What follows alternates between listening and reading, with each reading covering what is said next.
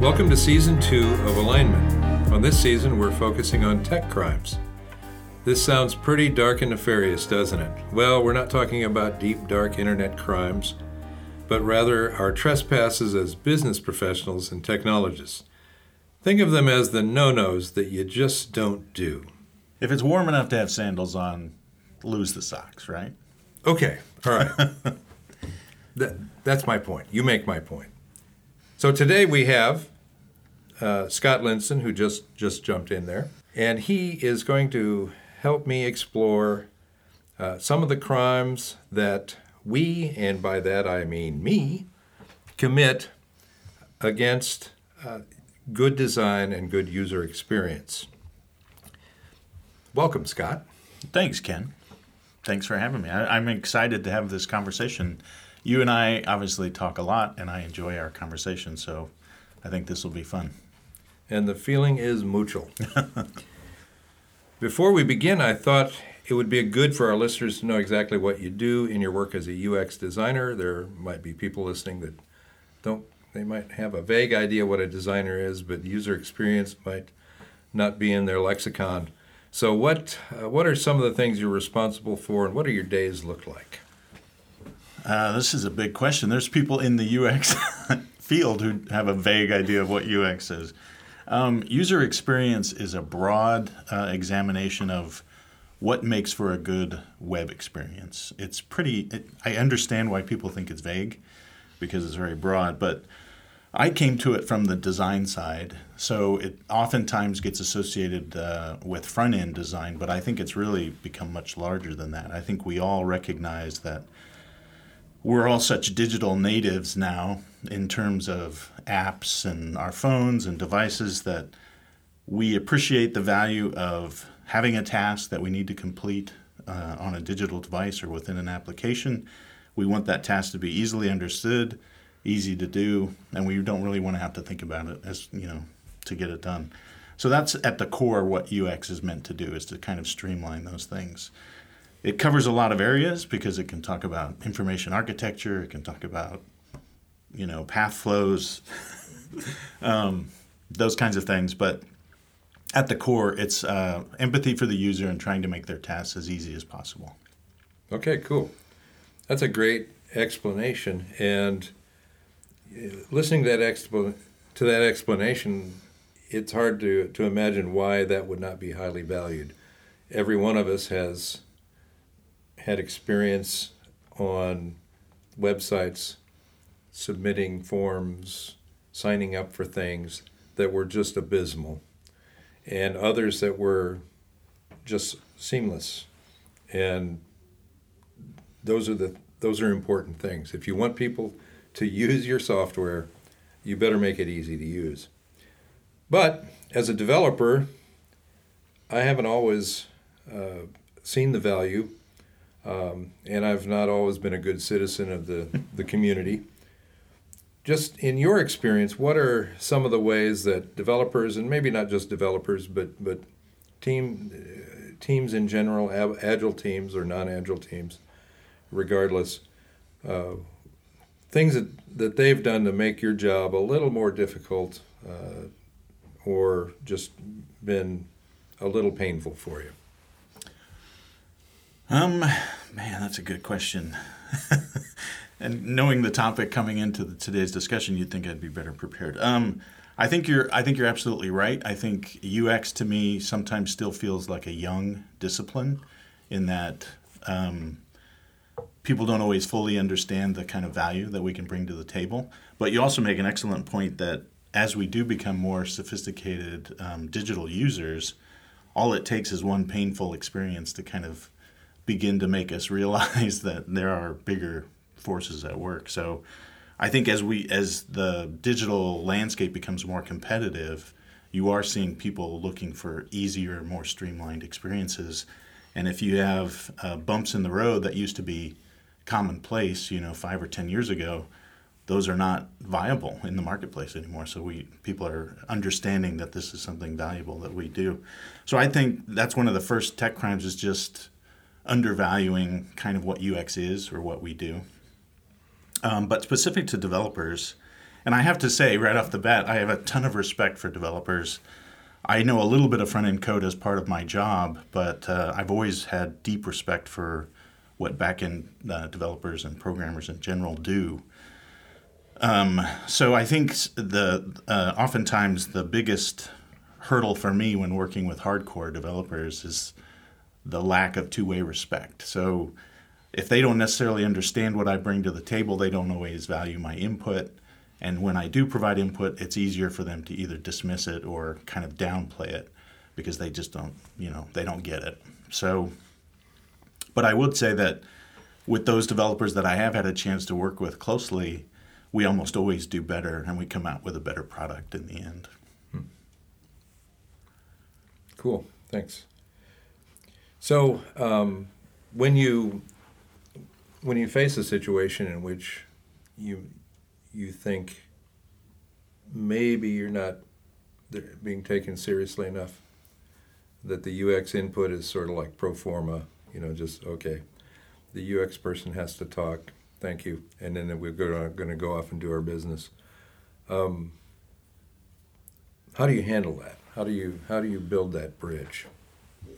It sounds cliche, but I really do think that in the modern business environment, communication is kind of key. It's interesting to me how, as a culture, we keep kind of coming back to this notion of we just need to be open and communicative with each other, right, in any arena that we're in. And so, as I said, in those instances where I've gotten a sense of a little bit of pushback toward UX in general, the more I'm able to sit down and communicate with people, especially if we're looking at practical problems. So if somebody says, we're just not getting enough retention on this login path, the more we talk about it and the more we kind of discuss the broader experience for the user, it really does kind of solve a lot of those issues. The more we know about each other and the more we understand how we're approaching the problem. And I hesitate to say everyone is well-intentioned, right, within the workspace. So even though a developer may think, what's UX all about, and he may look at me as kind of shady, we're both trying to solve a problem, and we're both trying to make things better. So once we get past all that, I think it's easy for us to kind of get down and kind of work on making, making fixes. I know I've always looked at you as kind of shady. So. Yeah. So, thanks for that. That's helpful. Some of the things that I've, and this is true confession time. Some of the things over the years, and I've been doing this for more years than I like to think, before UX was even a thing. Some of the crimes that I personally have committed. The first one you mentioned was not valuing what UX adds to the project. Some of the others are, sometimes I look at a design and I don't agree with that design. And I don't know why I don't agree with it. I don't have any design training or experience, but somehow I know better than the pros. And sometimes, and I really, this is hard to admit, but sometimes I've just taken their input and just ignored it and just done what I wanted to do, and then had to answer embarrassing questions later, like, how did this happen? What happened to those mock-ups that we had originally? Because I'm a jerk? So I'm sympathetic. Have you run into that, or am I just sort of pathological? No, I absolutely have run into that. And I called out that I came into UX via design. I've known other people who've come to UX from front-end code. I know people who've gotten into UX from a more research-based background. So I'm sympathetic to people who have design issues because there is undeniably an element of subjectivity to design. You like this shade of blue, I like that shade of green. That's stuff that is never going to be resolved in a real sense. But the key to me for usability testing and for user experience is in this notion of usability testing. Is that somewhere along the line somebody had the idea of taking these notions of what we think are right and wrong to the users themselves and putting it in front of them and giving them a chance to mess with it and try it out and go through work paths. And the user, in essence, it's kind of like the old expression, the customer is always right. The user always kind of finds those pain points. So you may think that a certain color or treatment for a button or a call to action is perfect or bad or whatever. But as long as the user can find it and recognizes it and is tested as being effective, that's the final answer. That's what comes out in the wash. And I think that's what we're all learning to recognize in the workspace, is that empathy for the user, kind of putting yourself in the user's shoes and thinking of the context in which they're approaching a given task is what we're all kind of working toward. We're never going to get it right probably the first time, and that's where egos kind of get involved. But if we're all working toward the same end goal, I think that's where we meet with success. Yeah, you mentioned the user. What about the client? What about the customer? I mean, we're kind of picking on developers because I'm a developer and I'm just a self-deprecating kind of guy. But sometimes clients don't always understand the decisions that designers make. How do you communicate to the client? How do you prove to them that maybe your design is better than what they're suggesting? Again, I think testing is a great go-to if you have the budget and the means to be able to user test. And it doesn't have to be extensive. It can be, I think research has shown you only need 6 to 8 valid users to kind of see if something is gonna work. But there's also best practices. Like, that's the other thing. The internet is great about aggregating data. So all of these tests across multiple web applications have been happening out in the wild. And a good UX or researcher is going to have access to that data. So you can back up your argument, with data in the field. You can point to examples, those kinds of things. And funnily enough, clients tend to be won over more quickly, I think, to UX value than developers, in my experience. Only because developers... But I have so much respect for developers because they, at the core of what they do, it's kind of like there's a black box element to programming, right? It's like knowing what color you want your car to be versus the mechanic who actually knows how a rack and pinion works. That's a really specialized piece of knowledge. And to be able to make ideas come to life in a web application takes a very... a big amount of skill. Yeah. But to your point, we rarely have to eat our own dog food. Right. We rarely use the software we build. Yeah, I suppose if we were made to do that, we would have a little more empathy. But it's also, I think it's also an idea of what you're focusing on. So when you are the mechanic, I've been in situations with projects. So one of the crimes that I thought of when I was thinking about this session is, in the notion of communication, I've worked on teams where the developer refused to divulge or share technical constraints. So I'm kind of blue skying it as a UX designer, but at the same time, there's very real technical constraints on the back end that are going to prohibit some of the ideas that I want to sell. What do? Just stew about it? Do they get upset? I mean, what? Well, no, they wait for me to make my pitch, and the client buys in, and the stakeholders, and then at the end of that process, when it moves more into the development cycle, we can't do that. We get the answer back that this is too big of an ask given the structure. And if we had only known that at the beginning, we could have looked at it in light of that new information and gone a different way. Hi, I'm Ken, and I love saying no. I mean, it's just, yeah. Yeah. That's bizarre. So, you said technical constraints. Sometimes I've noticed among developers, me, that when something looks hard, I don't want to do it. But you don't want to be a weenie and just say, well, that's just too hard. I don't want to do that. How do you handle that? Let's say they're saying it's too hard, and you, know for a fact it's been done. Well, again, I think it goes toward respect and tact and diplomacy. But the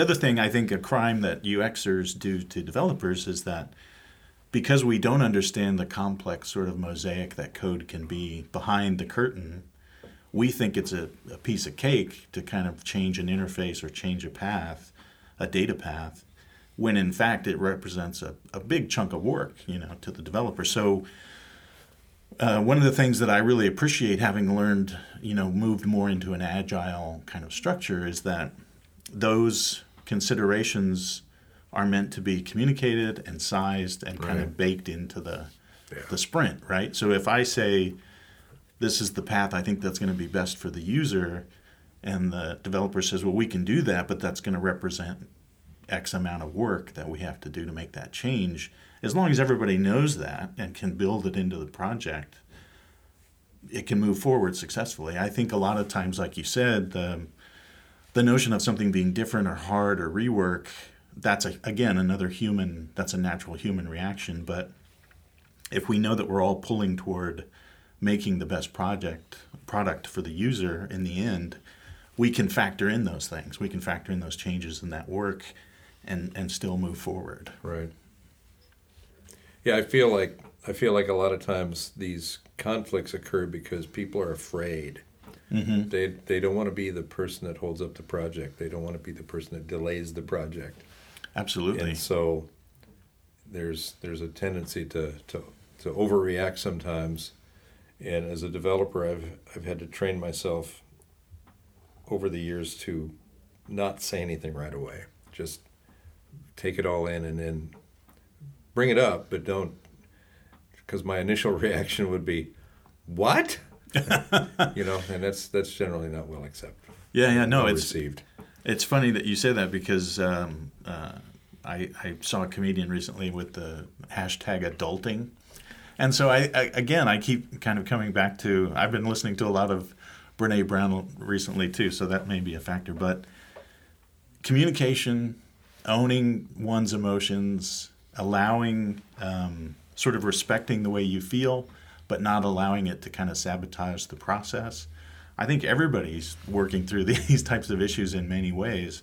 And I think the quarantine probably surfaced a lot of that for a lot of us. But in the workspace, you're absolutely right. I've been in situations where if there's a new ask or a new twist or something comes along that requires a major change, you do tend to turtle up. It's like you want to protect yourself and be like, oh no, but if you can manage that and talk it out and see what it entails, 9 times out of 10, it's never as big of a boogeyman as you might have imagined, and you can always work through it, right? Right.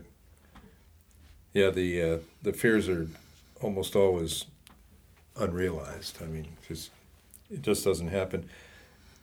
And if you can cultivate an atmosphere of safety for people, mm-hmm. then you can mitigate some of that. I mean, that's a great point.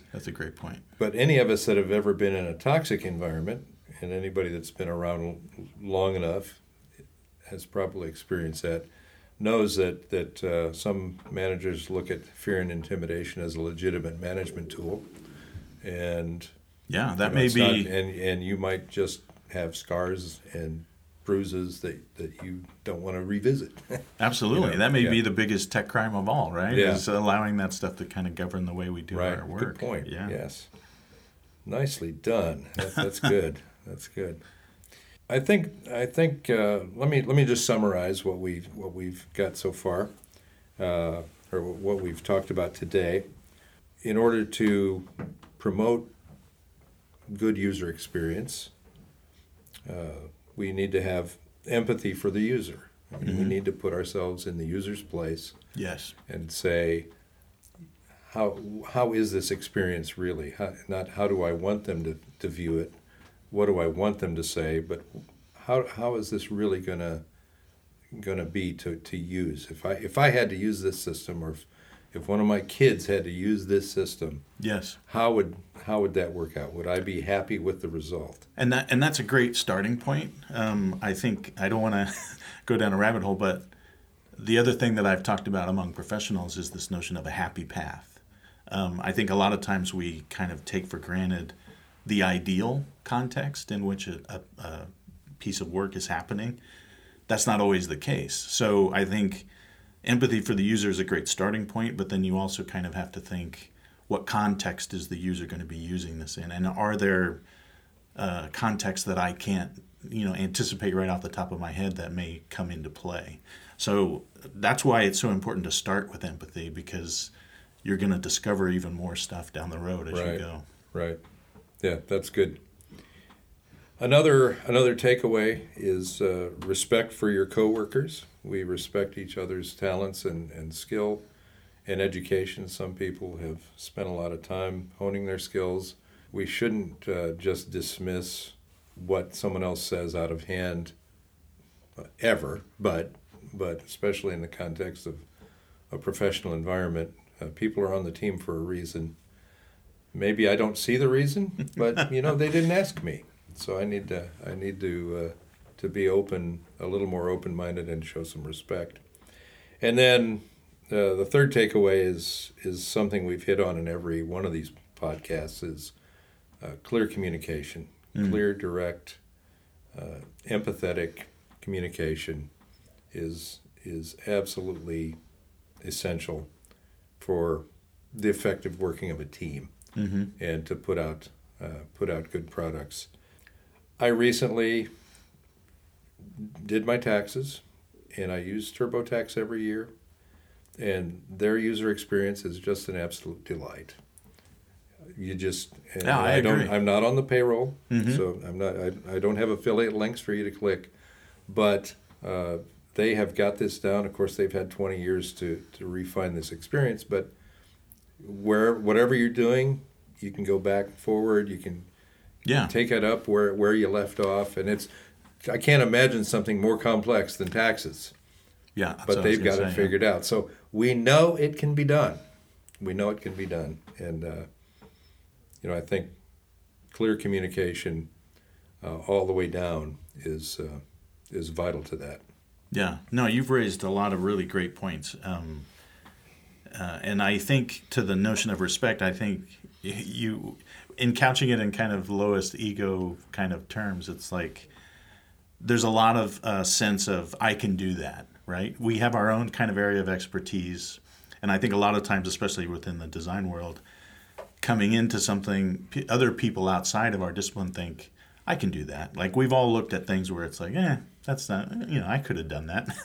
And I think that's the wrong question. I think it's, we all know what we can do. We all have our skill sets. But what we're finding out, or at least what I'm finding out, is that if you do come to a team with respect, and you do communicate your point of view, and you kind of chew over a problem, it's not what you can do, but it's what you can do that gets made better. So it's very rarely that I've been in a situation where I've brought my set of skills and a developer has brought a set of skills that we haven't done better together, that we end up with something that would have been better that either one of us could have done on our own, simply because we had the safety, as you said, to kind of share those ideas and kick things around. I think it always makes things better in the end. That's great. So I think that opens us up to a fourth takeaway, and that is collaboration. Effective collaboration. We don't do as well on our own. The worst thing that you can do to me as a developer is just shut me in a room and slide requirements under the door. And the occasional pizza. Very occasional. I mean, like every other hour. But so we basically we've got four takeaways: empathy for the user, respect for coworkers, clear and direct communication, and effective collaboration. Just working together as a team. So that's great. Well, thank you so much, Scott, for being with me today. It's been a real pleasure. It's been very informative. So I hope that something we've talked about today has struck a chord with you. If something has inspired you, we'd love to hear from you. You can find us at engagepartners.com.